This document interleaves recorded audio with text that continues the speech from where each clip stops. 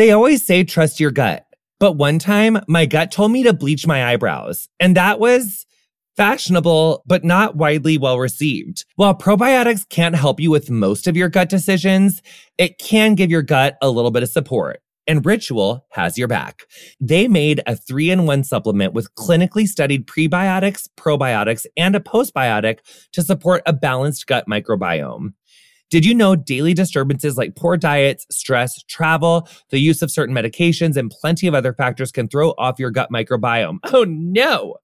Enter Ritual. Their Symbiotic Plus has been a gorgeous tool. There's no more shame in your gut game. Symbiotic Plus and Ritual are here to celebrate, not hide your insides. Get 25% off your first month for a limited time at ritual.com/curious. Start Ritual or add Symbiotic Plus to your subscription today. That's ritual.com/curious for 25% off. In the brand new book, Dear Bi Men, author, peer counselor, and creator of the hashtag Bisexual Men Speak, J.R. Youssef offers an unapologetic guide for readers who are Black, masc, and bi. The book features cutting social analysis, personal stories, and reclaims bi plus visibility in a culture of erasure. It also offers practical feedback on how to unlearn internalized biphobia and homophobia, fight back against erasure and stigma, navigate sex, dating, partnerships, marriage, friendship, and much more. It's available now wherever books are sold. North Atlantic Books is offering listeners 25% off, plus free shipping. Purchase Dear Bi Men at www.northatlanticbooks.com and use code CURIOUS25 at checkout for 25% off and free shipping. U.S. mailing address required. Darling, I was on a vacation recently and stayed at an Airbnb, and then I realized that while I was away, my empty house could be making money, honey.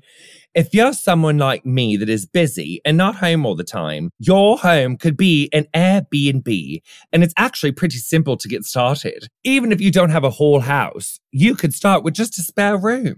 Personally, I really enjoy staying at Airbnbs. I really do. I love a good Airbnb. Who is that? Come back, British you. And it really is a great way to support local economy and support local people. So Airbnb is fabulous. And I know I was doing my British voice earlier, but we love Airbnb. So think about what you could do with some extra cash, whether you're looking to treat yourself to something nice, like a shopping spree or a spa day, or start a whole side hustle. Airbnb can help you be that person. Your home might be worth more than you think. Find out how much at airbnb.com/host.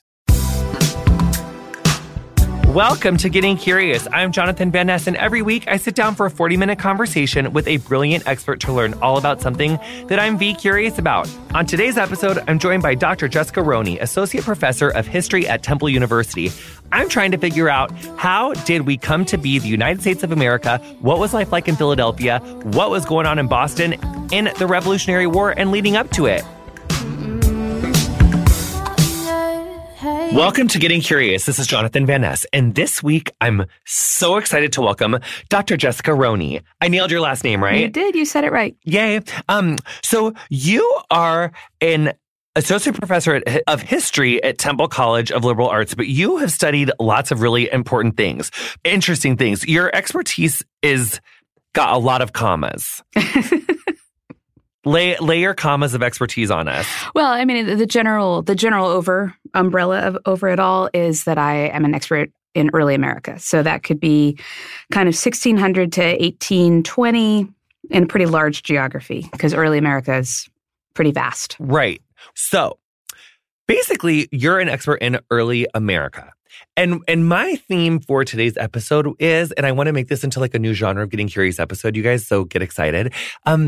It's what was it like to live in Philadelphia in the turn of when America became America, which really the Revolutionary War was from 1776, 2. You could say 5, which is when the Battle of Lexington is, or 76, which is when the started in 76. Yes, of course. For some reason, I feel like it was 71 to 76. I don't know why I do that. Well, 72 is when the Boston Tea Party was. So maybe you're thinking of the protests. Okay. Yeah. So rewinding. So we had, the people had come and everything was going down, and there was unrest prior to the revolution, obviously, because there was the whole no taxation without representation. Mm-hmm. And there was 13 colonies. There were 26 colonies. What? Yeah. In 1772, there was 26 colonies? Yeah, this is the thing, is that the way American history is taught is we're only taught about the 13 that became the states. But there were 26. Canada was part of the British Empire. Nova Scotia was a separate colony. Bermuda, which is still a British colony. The Bahamas, all throughout the Caribbean. And then Florida was actually 2 different British colonies, East and West Florida. So there were 26 colonies, and the question of why the 13 that rebelled did and why the 13 that didn't is a really interesting question. Like Georgia was not on board at the beginning. In 74, which is the first time that they had a Continental Congress and everyone came together, Georgia could have easily said, you know what?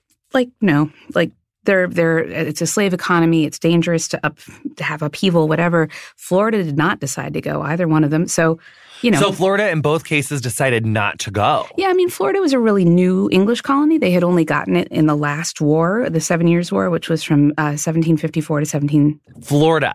Honey, so Florida was around. There were settlers in Florida. Florida is the first European permanent settlement. It was Spanish, not English, but it's the first permanent European settlement sort of on the eastern seaboard. Really? Yeah.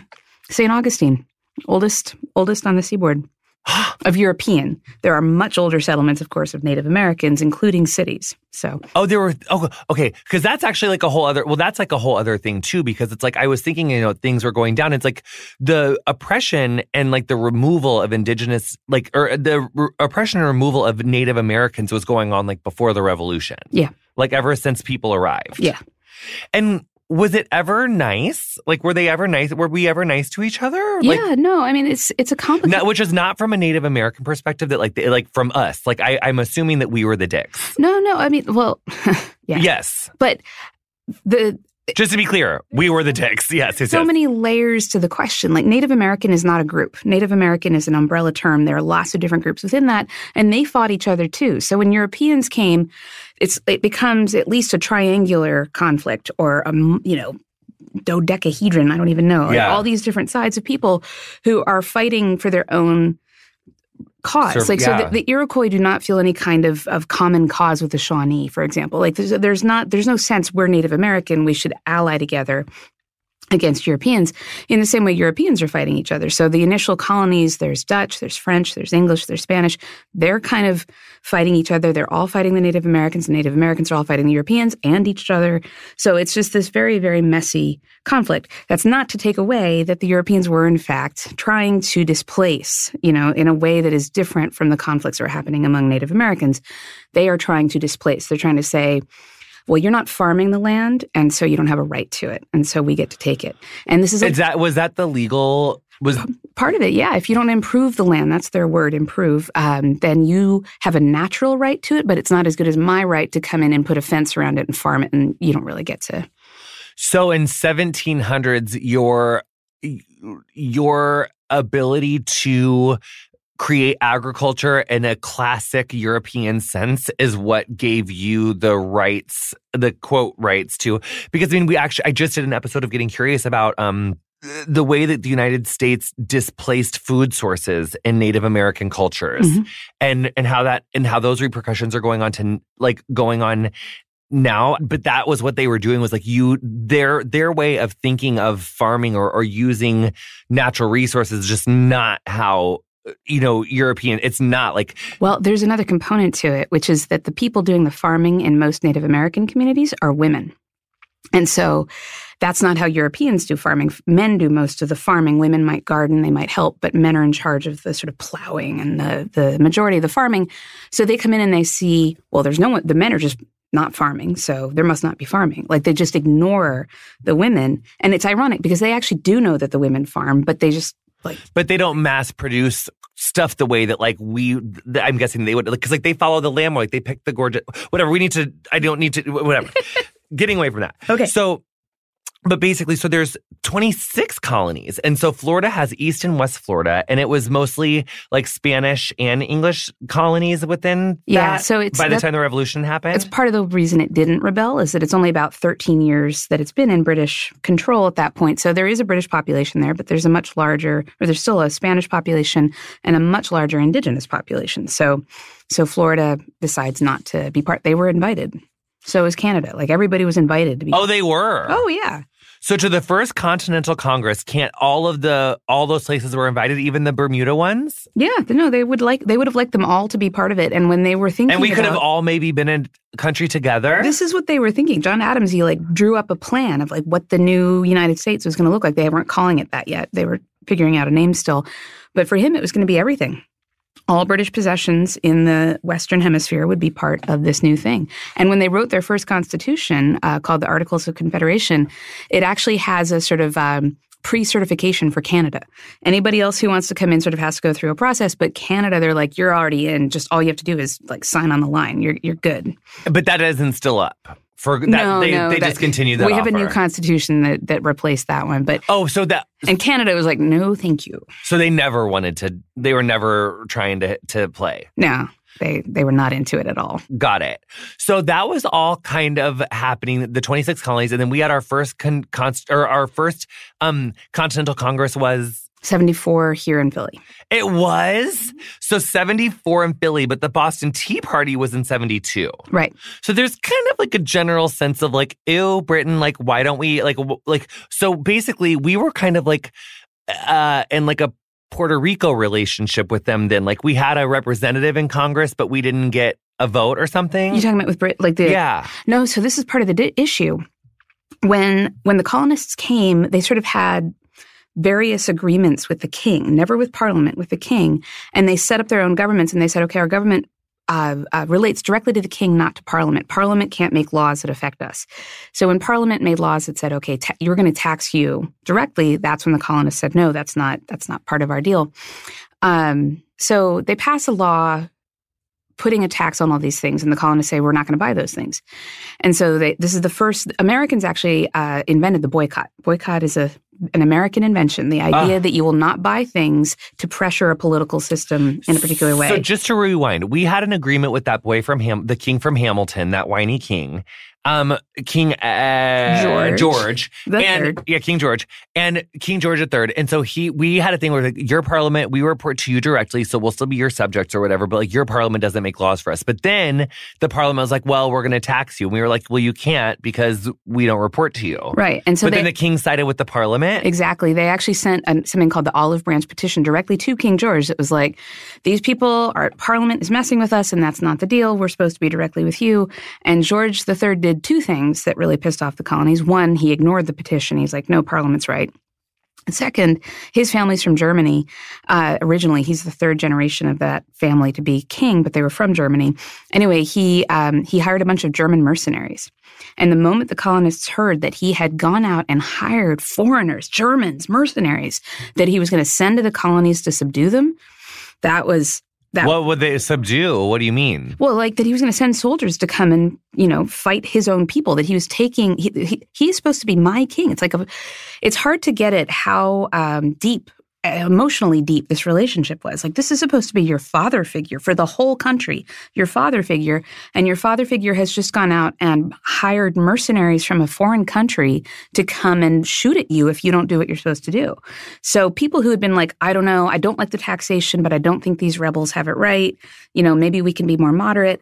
The moment that he brings in mercenaries. So they actually arrived.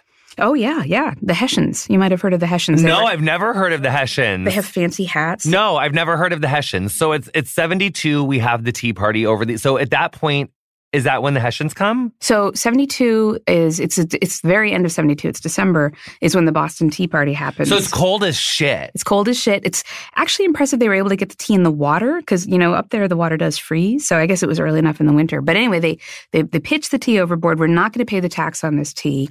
And they pitch it overboard. And Can you take me into that day? It's December and they're like, and they get all this tea. So what would happen? Because everyone loves like a high noon tea, honey. It's Britain still at this time. So what has happened is, so Britain had taxed all these goods. The Americans said, we're not having any of them. And then Britain passed a special tea act to lower the price of tea. And they did this. They weren't trying to trick the colonists. They were trying to help their colonies in India. But anyway, the colonists saw this as a trap. Like, they're going to lower the price of the tea, but the tax still remains. So if we buy the tea, we're agreeing to the tax. They're trying to trick us. Yeah. So they send the shipments of tea. They come to all the ports, not just Boston. And every single port, Philadelphia, Charleston, they send it away. They say, you cannot dock. You cannot unload your tea. You must go back. The governor in Massachusetts, he is bound and determined they're gonna load that damn tea, and they're gonna make sure that this gets sold. Because he wanted to be loyal to the king. Yeah, and he's an interesting guy. He's one of the few American-born governors. Most of them are Englishmen who've been sent here. He's an American-born, and he's like, no, we're gonna do this. So against the will of the people, the ship had come, but he says, we're gonna let them unload the tea. Before they had a chance, that's when a number of people, the Sons of Liberty, were sort of the leaders. They decided that they were going to go on board. Stand by. Okay, we're going to be, oh my God. I don't know about you all, but I am enthralled right now. We're going to take a really quick break. We'll be right back with more Dr. Jessica Roney right after the break. You ever own something that inspired you to up your game? We spend so much time in our cars, it's nice to have a car that makes you feel good. It's giving me like, you deserve to take care of yourself, girl. Honey, I just love a Lexus because it's giving luxury. It just gives like, nice. When we own exceptional things, they inspire us to do exceptional things. The all-new Lexus GX has exceptional capability that will have you seeing possibilities you never knew existed. Its advanced technology and luxurious interior mean that wherever you go, you'll never go without. And the features on this GX, honey? Available dynamic sky panorama glass roof.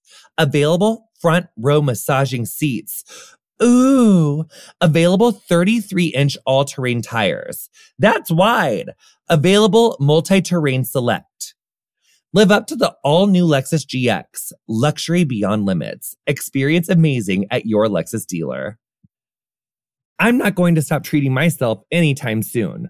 But I should stop paying for me time with whatever credit card is in my wallet. NerdWallet lets you compare top travel credit cards side by side to maximize your spending. Some even offer 10 times points on your spending. So what could future you do with better rewards? A free flight? Sign me up. Room upgrades? Yes, please. Compare and find smarter credit cards, savings accounts, and more today at nerdwallet.com. NerdWallet.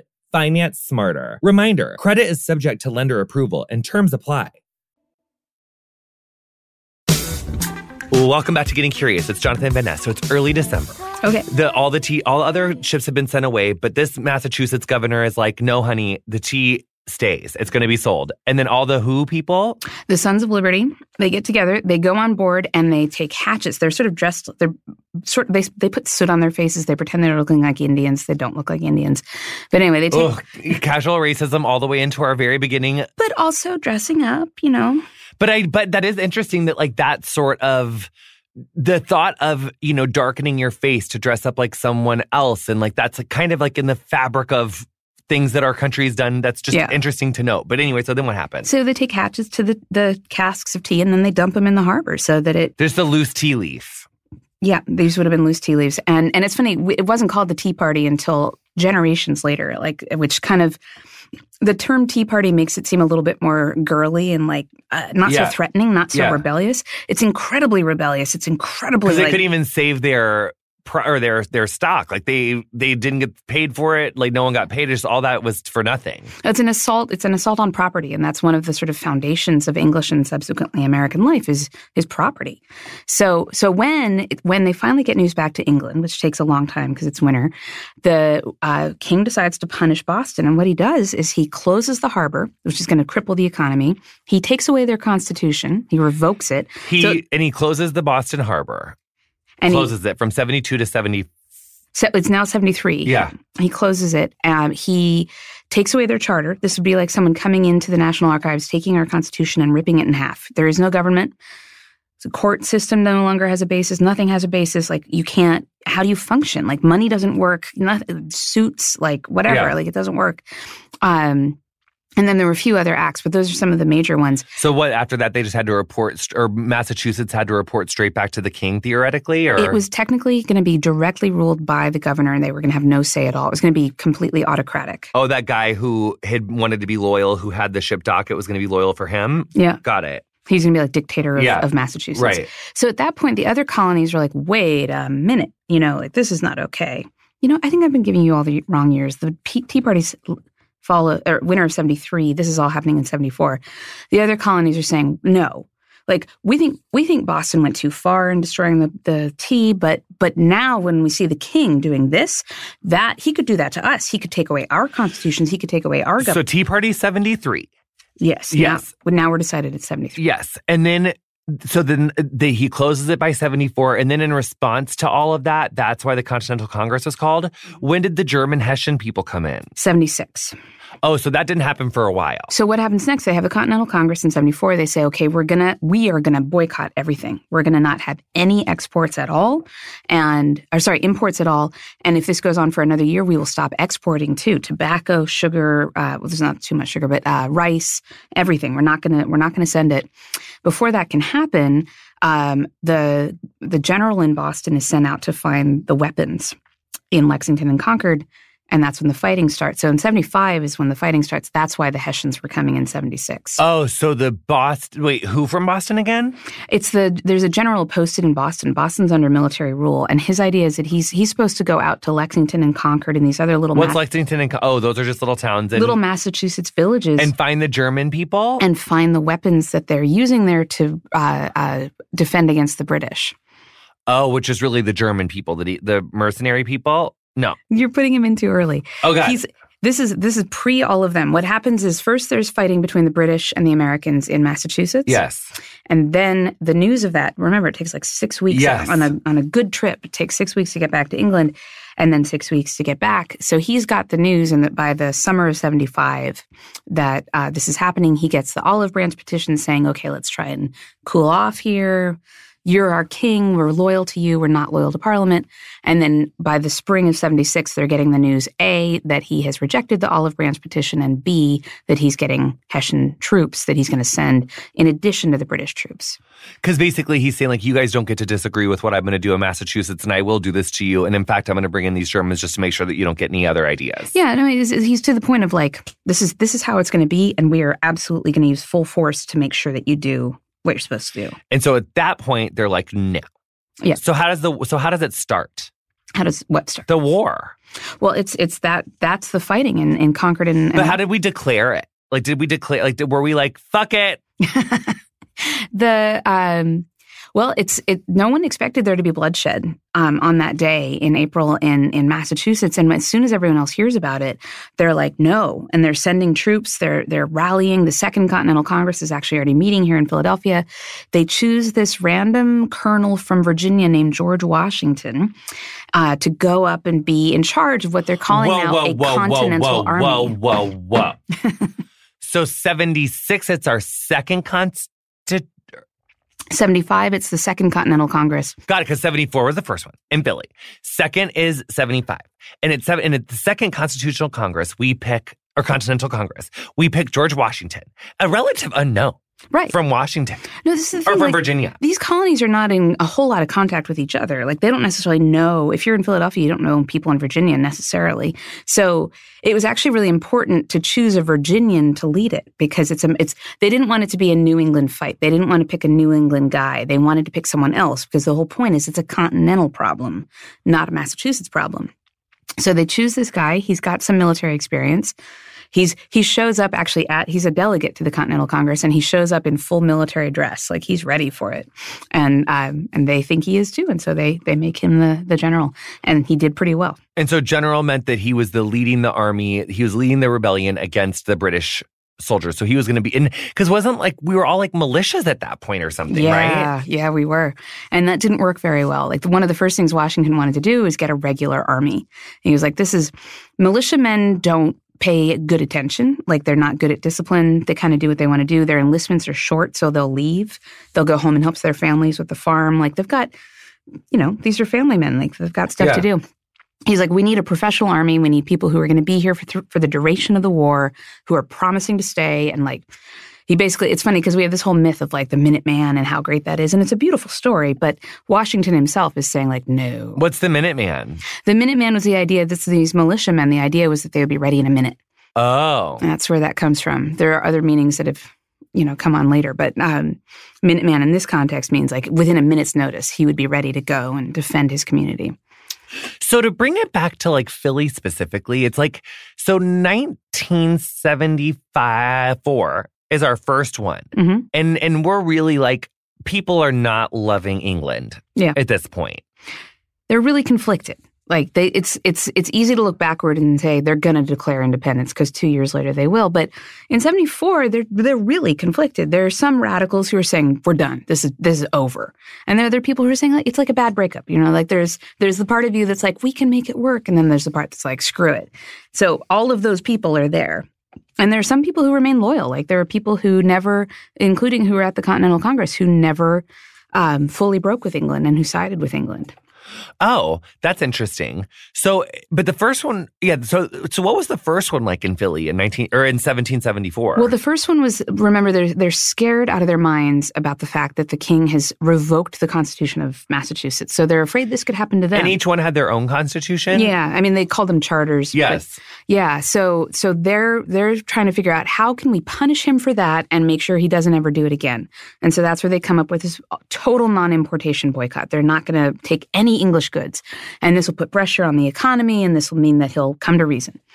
Then there's bloodshed in April. So just like they met in the fall of 74, that spring, now there's bloodshed. Because he, in 75, sent the troops out to find weapons in Lexington and Concord and confiscate them. Oh, because to confiscate their weapons from the American settler people, but how did they know that they were getting weapons? Well, by this point, the tensions are so high that they have been arming. They have been practicing with their militias. Like they're ready for a fight, especially in Massachusetts, to defend their rights. Right. So the English know this, and they send orders to the general who's in Boston. They're like, go out there and take their damn weapons away. And the general's like, this is a bad idea. This is going to start a war. And they're like, we don't care. That's what we think should happen. You go do it. And he does. And it's a bloodbath for his men. It's terrible. Is that part of where the Second Amendment comes from? Like this militia and like right to bear arms, and the government can't come take it from you and stuff? That's a super complicated question. Because the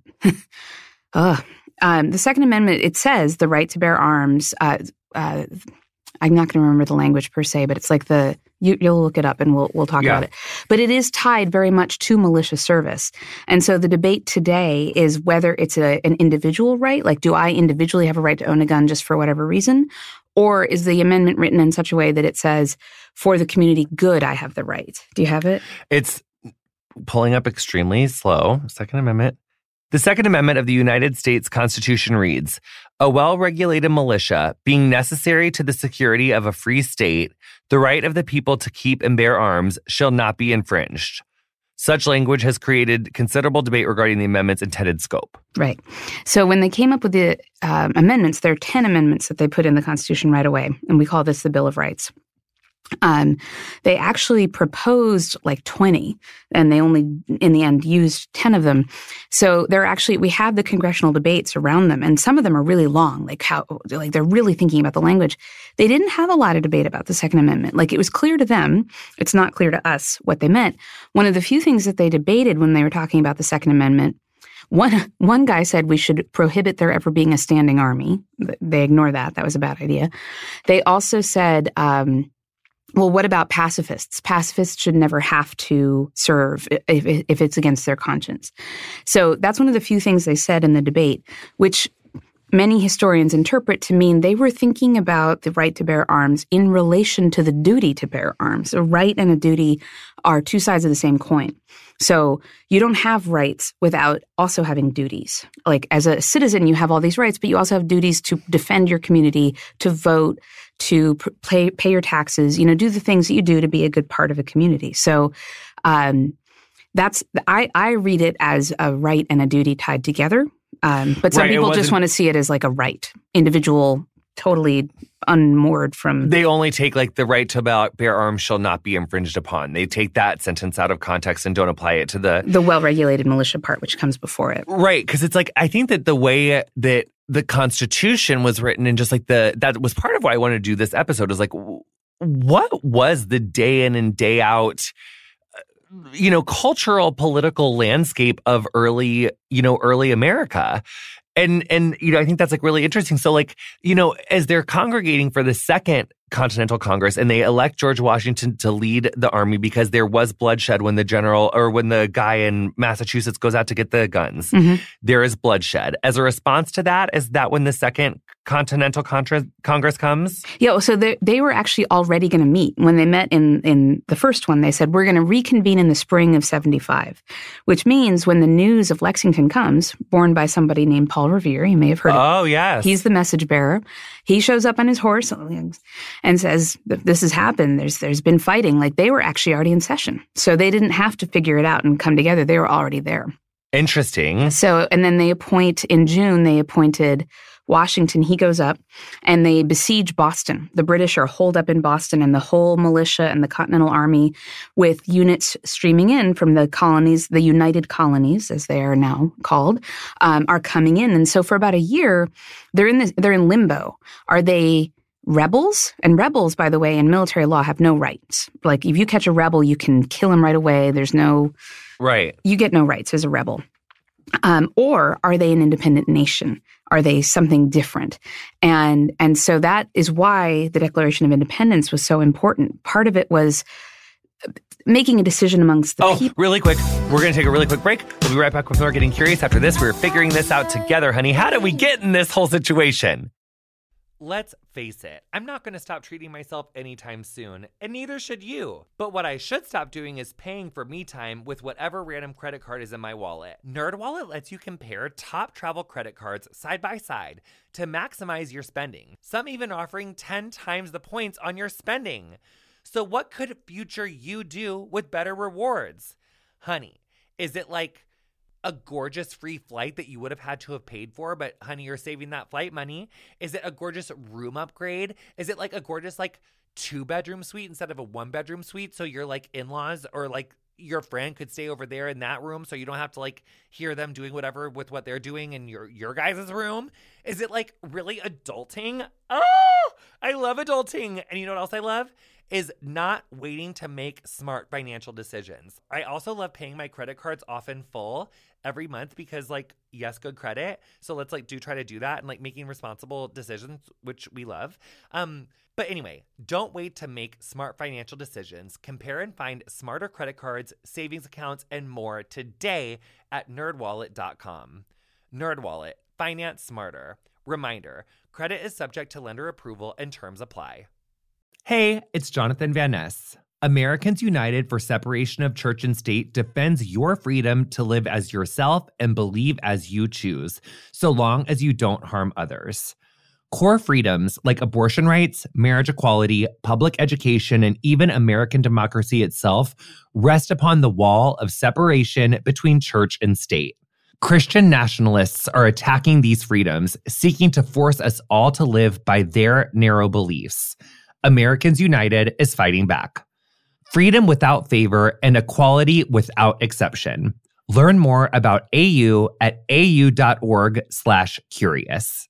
If you're like me, the threat of fascism is weighing on you this year. But even when the F word is uttered, way too few of us are considering the full scope of the danger, let alone how to really stop it. The Refuse Fascism podcast, hosted by Sam Goldman, names it, dissects it, and connects in-depth analysis of what fascism is with the understanding and urgency we need to defeat it. And she is joined by great guests to discuss the threat of civil war, attacks on abortion rights and trans rights, Trump and the theocrats, Project 2025, efforts to erase history and critical thinking, and much more. Check out recent episodes featuring Kathleen Belew, Jeff Charlotte, Sarah Posner, Wajahat Ali, Dahlia Lithwick, and many more. Subscribe to the Refuse Fascism podcast on your listening platform of choice or go to refusefascism.org/podcast.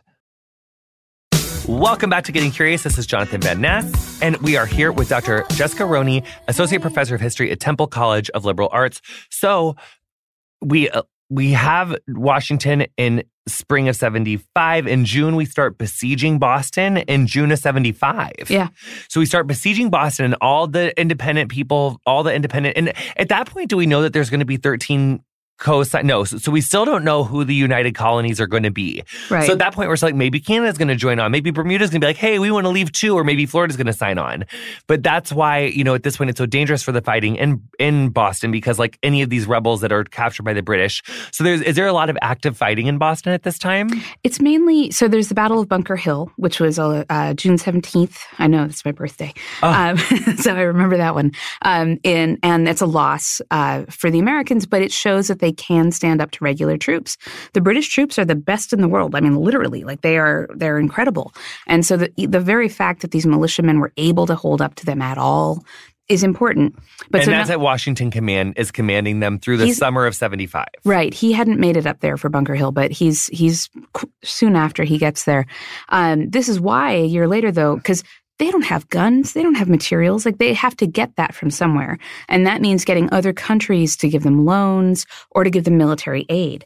So in order to be France? So in order to be able to go to the court of France and say, help us, they have to be their own country. So that's the Declaration of Independence. It's funny because the 4th of July, we celebrate it as these incredibly important words for us. They weren't written for us. They were written for the King of France. They were written to say, we're our own country. Please give us aid. This is part of like... So 4th of July, 1776? Actually, they declared independence on July 2nd. Oh. Yeah, I know. So July 2nd, 1776, we declare independence from England to the King of France. Yep. It's on the 4th that they adopt the Declaration of Independence. So it's funny because John Adams writes home to his wife. He's like, July 2nd will be celebrated throughout American history. There'll be bonfires and fireworks and all kinds of stuff. And it's like, yes, but it'll be July 4th. Why? Well, that was the day the vote was taken to do it. And then the 4th was just adopting the language. So he was thinking like the action was the important thing, not the language. So they voted to do it the 2nd, but then like on the 4th, they're like, okay, and we're putting it in effect. Well, no, the 4th, they're like, this is the list of reasons. This is the document that explains. Oh, and they hashed all that out on the 4th alone? If you read, there was a committee that had been working on it. It's the day that they adopted what the committee had come up with. And the committee is basically Thomas Jefferson. Like, there are other people on the committee, but he wrote it, and the rest of the committee members kind of... And those are the Bill of... The Bill of Rights is much later. That will come after the Constitution. Got it. So this was just like in 1776, July 2nd, they were just like saying like, we are an independent nation. We're going to call ourselves the United States. Yeah. Is that when we knew officially that there was going to be 13? There were 13 there at that point. They had actually sent a mission of an embassy to Canada to try Canada to participate as well. And they're like, no, we're not. You're just not doing it. We're not into it. They were Catholic. They were afraid that the United States, which was kind of rabidly anti-Catholic at the time, they're like, that's not a good partnership. Got it. So we declare our independence on July 2nd. We adopt the language on July 4th of the stuff that Thomas Jefferson had said. But what was that called? Like, what did they adopt on the July 4th? Well, it's called the Declaration of Independence. Oh, yeah. Jesus, yes. Uh-huh. Yeah, right. So it's funny, we hold these truths to be self-evident, that all men are created equal and endowed by their creator. I'm going to get the language. Yeah. But that's the part that everyone knows. The document's like this long, that's a couple sentences, and it's actually quite a long document. And what all of those parts are a laundry list of all the reasons that King George has failed as a king. And that this is the political philosophy of the American Revolution, is that there's a social compact between the people and their governor. And what they're saying is the governor has broken the contract. He has failed to protect us. He has done all of these things wrong. He has sent mercenaries amongst us. He's incited Indians against us. There are all these things they're saying. This is what he's done wrong.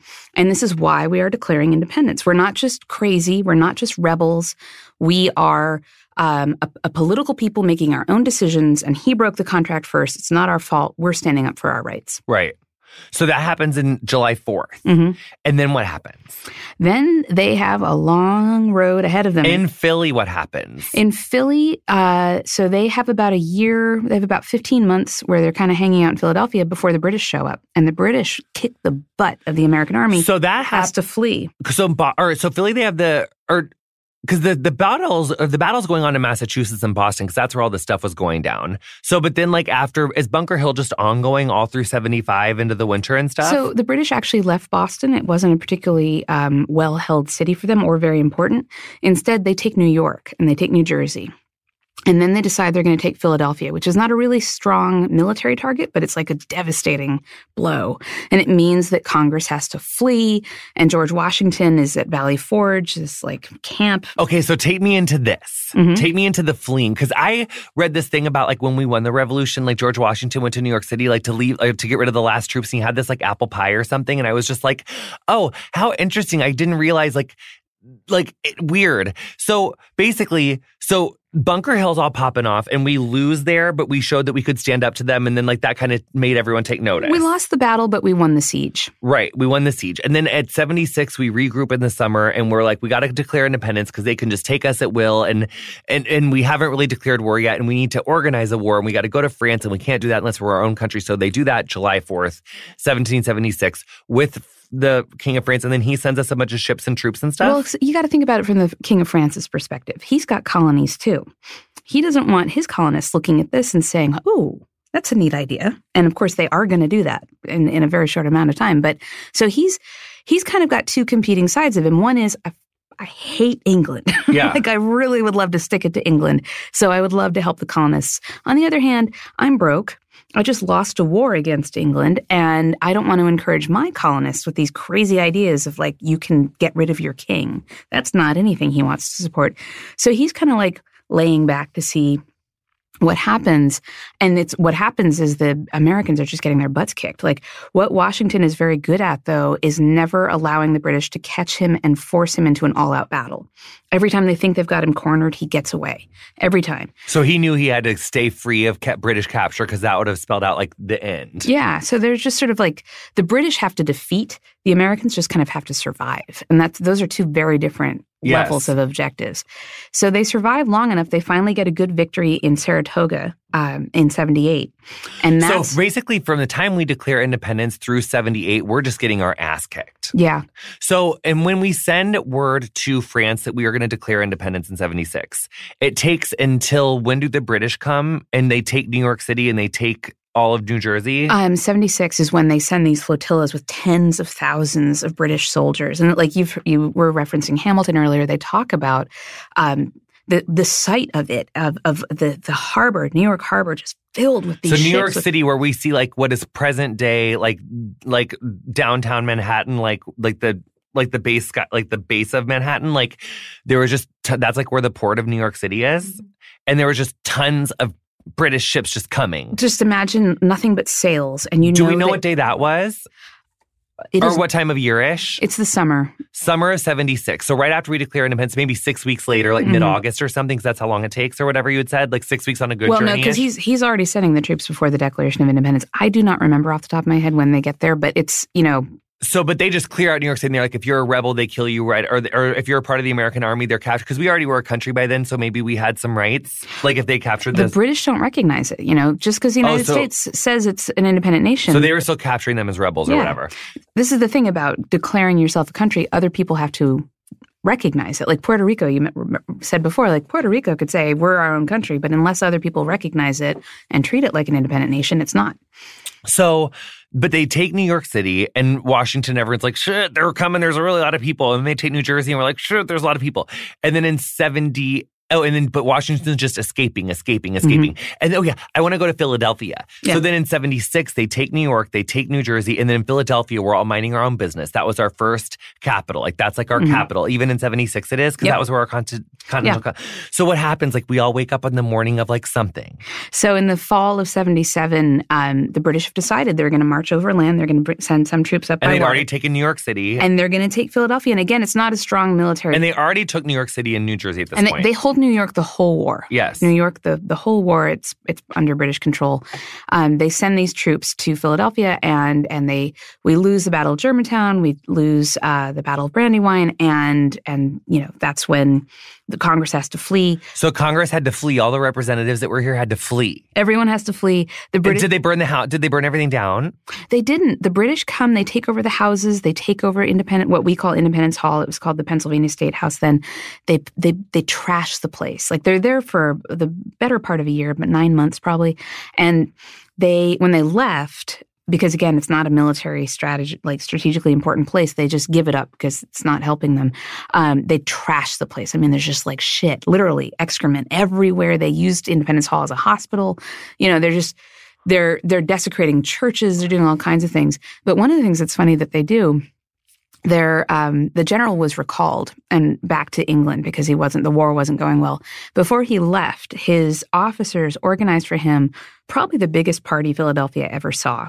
It's in what today is sort of Passyunk area. They organized this like whole day long medieval joust where they have two teams. There's like the White Knights and the Black Knights, and they literally are jousting. They have this extravagant party. All of the elites of Philadelphia who haven't fled are invited. They dance. They to send the general back to England, but they were all loyalists to England. These are all loyalists. And so all the reps for the 13 colonies that were like fighting like with Washington had to flee in the middle of the night, like guns blazing and stuff. Did they kill any of the representatives? Did any of the Congress people get killed or anything? Or did they all get away? No, they all got away. So the British kind of sucked. Like for like being the best in the world, like I feel like we were really like getting away a lot. Well, you got to think it from the British perspective. Fuck you, King George. On the one hand, like the more they kill Americans, the less Americans want to be loyal to them. So if your point is to say you belong as part of the British Empire, you want them to come to your side voluntarily. So it sort of limits your ability to have a military campaign. So they're doing both.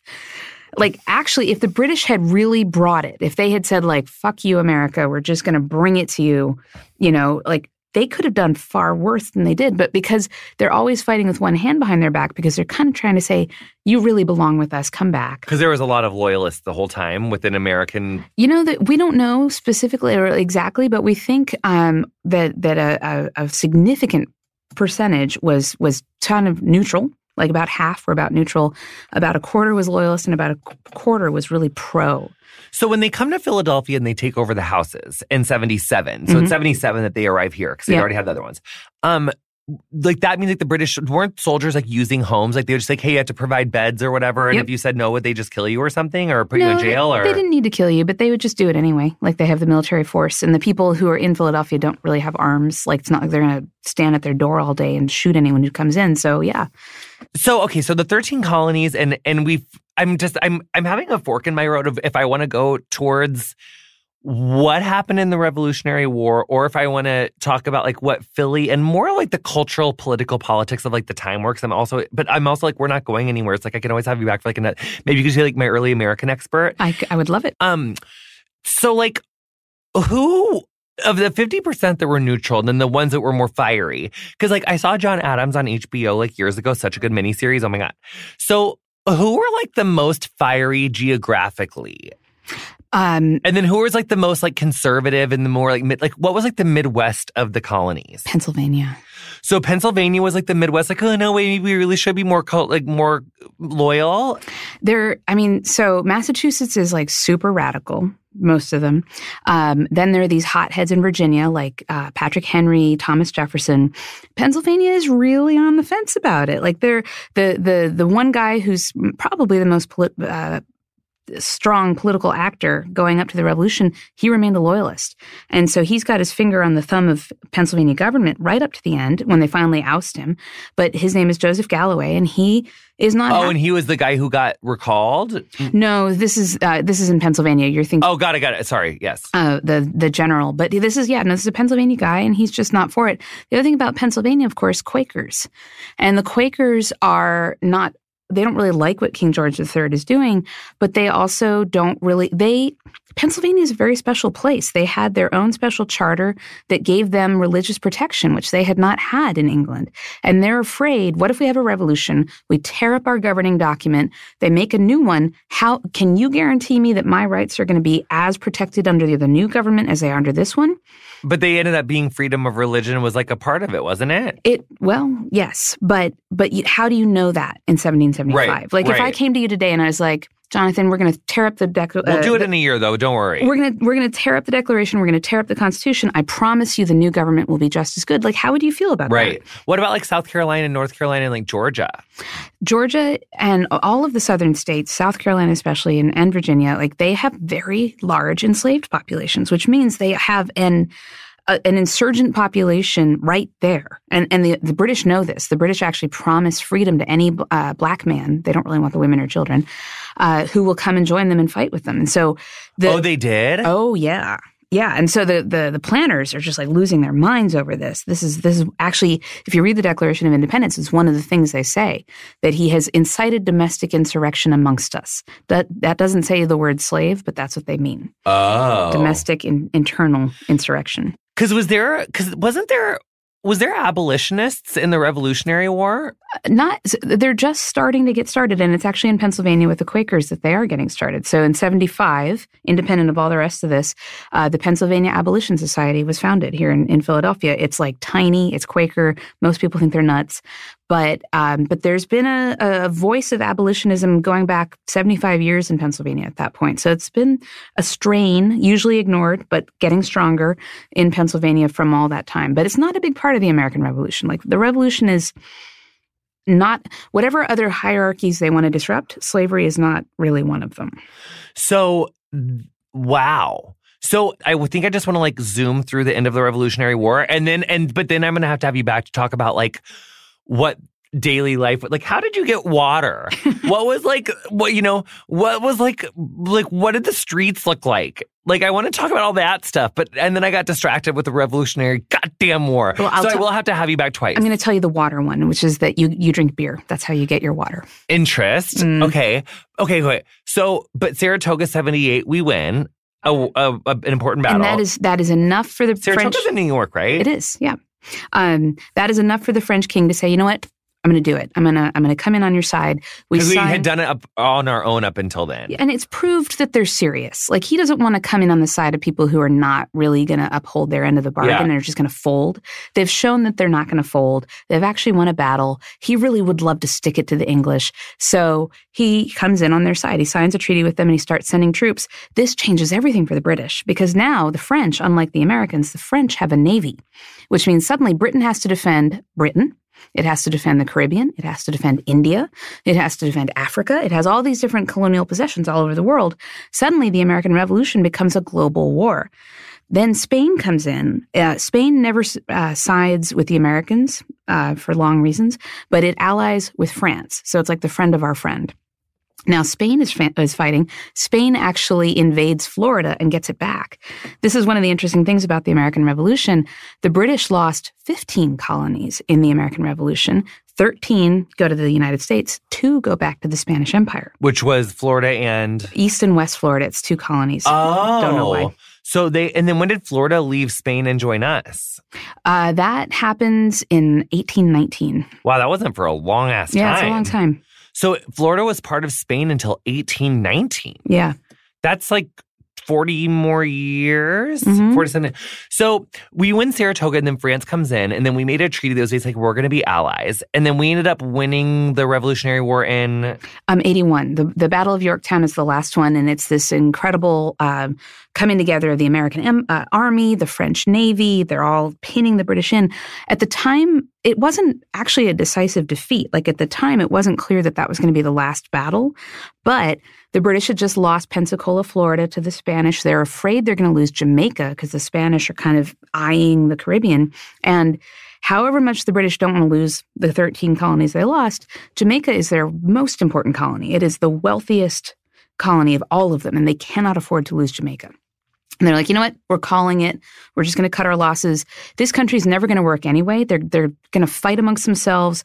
They're going to fall apart, and we'll just have them back. Like, it'll be like a couple years of nonsense, and then they'll be part of the British Empire again because this is just not, it's stupid. It's not going to work.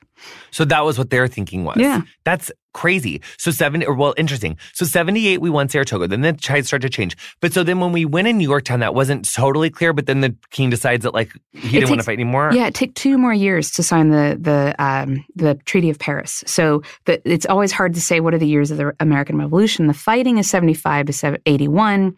The Declaration is 76. The Treaty of Paris, which ended it, is 1783. So so it didn't, because wasn't there still like some random battles like in Georgia and like other places that were like they couldn't get like the word to that like Yorktown was over and stuff? Well, yeah, there's still fighting. And the thing is, like, it depends on where you're standing. The American Revolution, if you're Cherokee, the American Revolution lasted until the 1790s. You know, like that conflict that starts in the 1770s in, say, Tennessee or Ohio, that same conflict went on for like 40 years.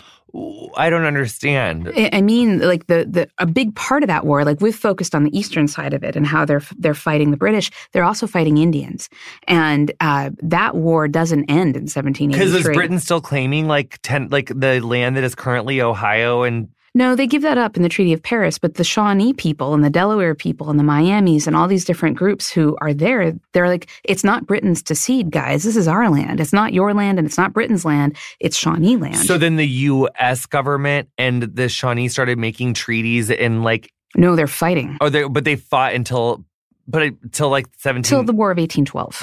Oh. Yeah, no, this is what I'm saying, is like how you define the beginning and end of a war depends on where you're standing. So the War of 1812 was between... The War of 1812 is once again between the United States and Britain in most textbooks. But if you're standing in Ohio, the war started in 1754 and it didn't end until 1815. So is that when Britain was like, okay, it's been there for 40 years of craziness, we're going to take them back now? No, it's the British. The British are mainly like the reason for that war is that the Americans are sick of the British trying to control their navy, their merchant shipping. But it means that the British who are in Canada are suddenly like they're supplying Native Americans who are in Ohio, and the Americans are trying to take those Indians' land. And this is all anyway. All I'm trying to say is that the American Revolution has a tidy end if you're a white person. It does not have a tidy end for indigenous people who are fighting to preserve their homelands. And the American Revolution just opens up conflict for them. It doesn't end it. Their war for independence is ongoing. Oh my God, it's like a whole other podcast. My mind is so blown right now. It's so multi-layered. Just really quickly, George Washington goes to New York City at the end. What was that whole thing of him like taking like a horse down Broadway? And like I feel like I read something about him having like some apple cake or some apple pie, some apple thing. Have you ever heard this story? I haven't heard that story, but I hope it's true. Yeah, it made me like research like apple cake, like early apple cake of like New York City. Okay, well, you're definitely gonna have to come back and tell us more I would love stuff. It. But basically, Yorktown was the last official battle with like British troops as we know them and like American troops as we knew it in the Revolutionary War. Like there wasn't any other official ones after that, but maybe little skirmishes. That's the last big one, yeah. And again, if you've seen Hamilton, they sing the song about Yorktown. It's called "The World Turned Upside Down." That is the title. I love like Miranda. He got all these facts and he slips them in. So that is the song that they played. It's called "The World Turned Upside Down" that they played when the British surrendered. And so they leave Virginia. The reason that George Washington goes to New York City is that that's the last place the British hold on to. And they're there until, I guess, the fall of 1783. It might be 1784. Anyway, when they finally evacuate, it's called Evacuation Day, they negotiated with them. It'll be on this day. We will finally be gone.